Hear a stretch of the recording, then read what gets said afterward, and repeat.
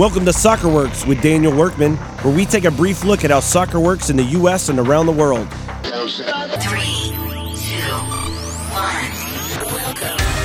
1. On episode 11, we look at U.S. soccer coaching education.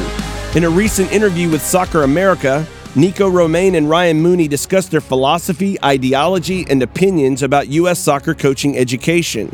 There were several key takeaways from the interview.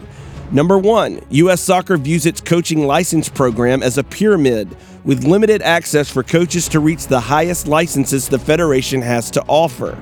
Number 2, the Federation acknowledges a need for embracing diversity and inclusion, but their comments come across more as political correctness than an earnest desire to be purposely inclusive. Number 3, U.S. Soccer seems to be okay with locking out entire states from having pro, A, and B licensed coaches.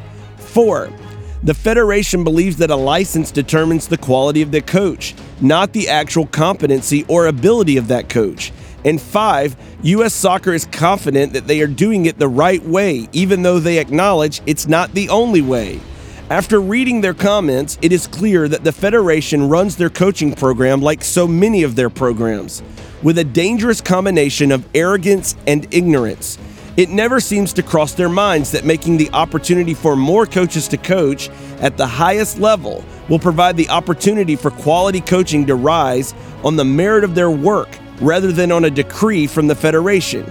This exclusionary mindset is elitist and destructive and is literally keeping some of our brightest and best from reaching the top of our system.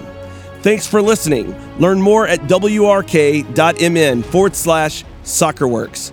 Until next time.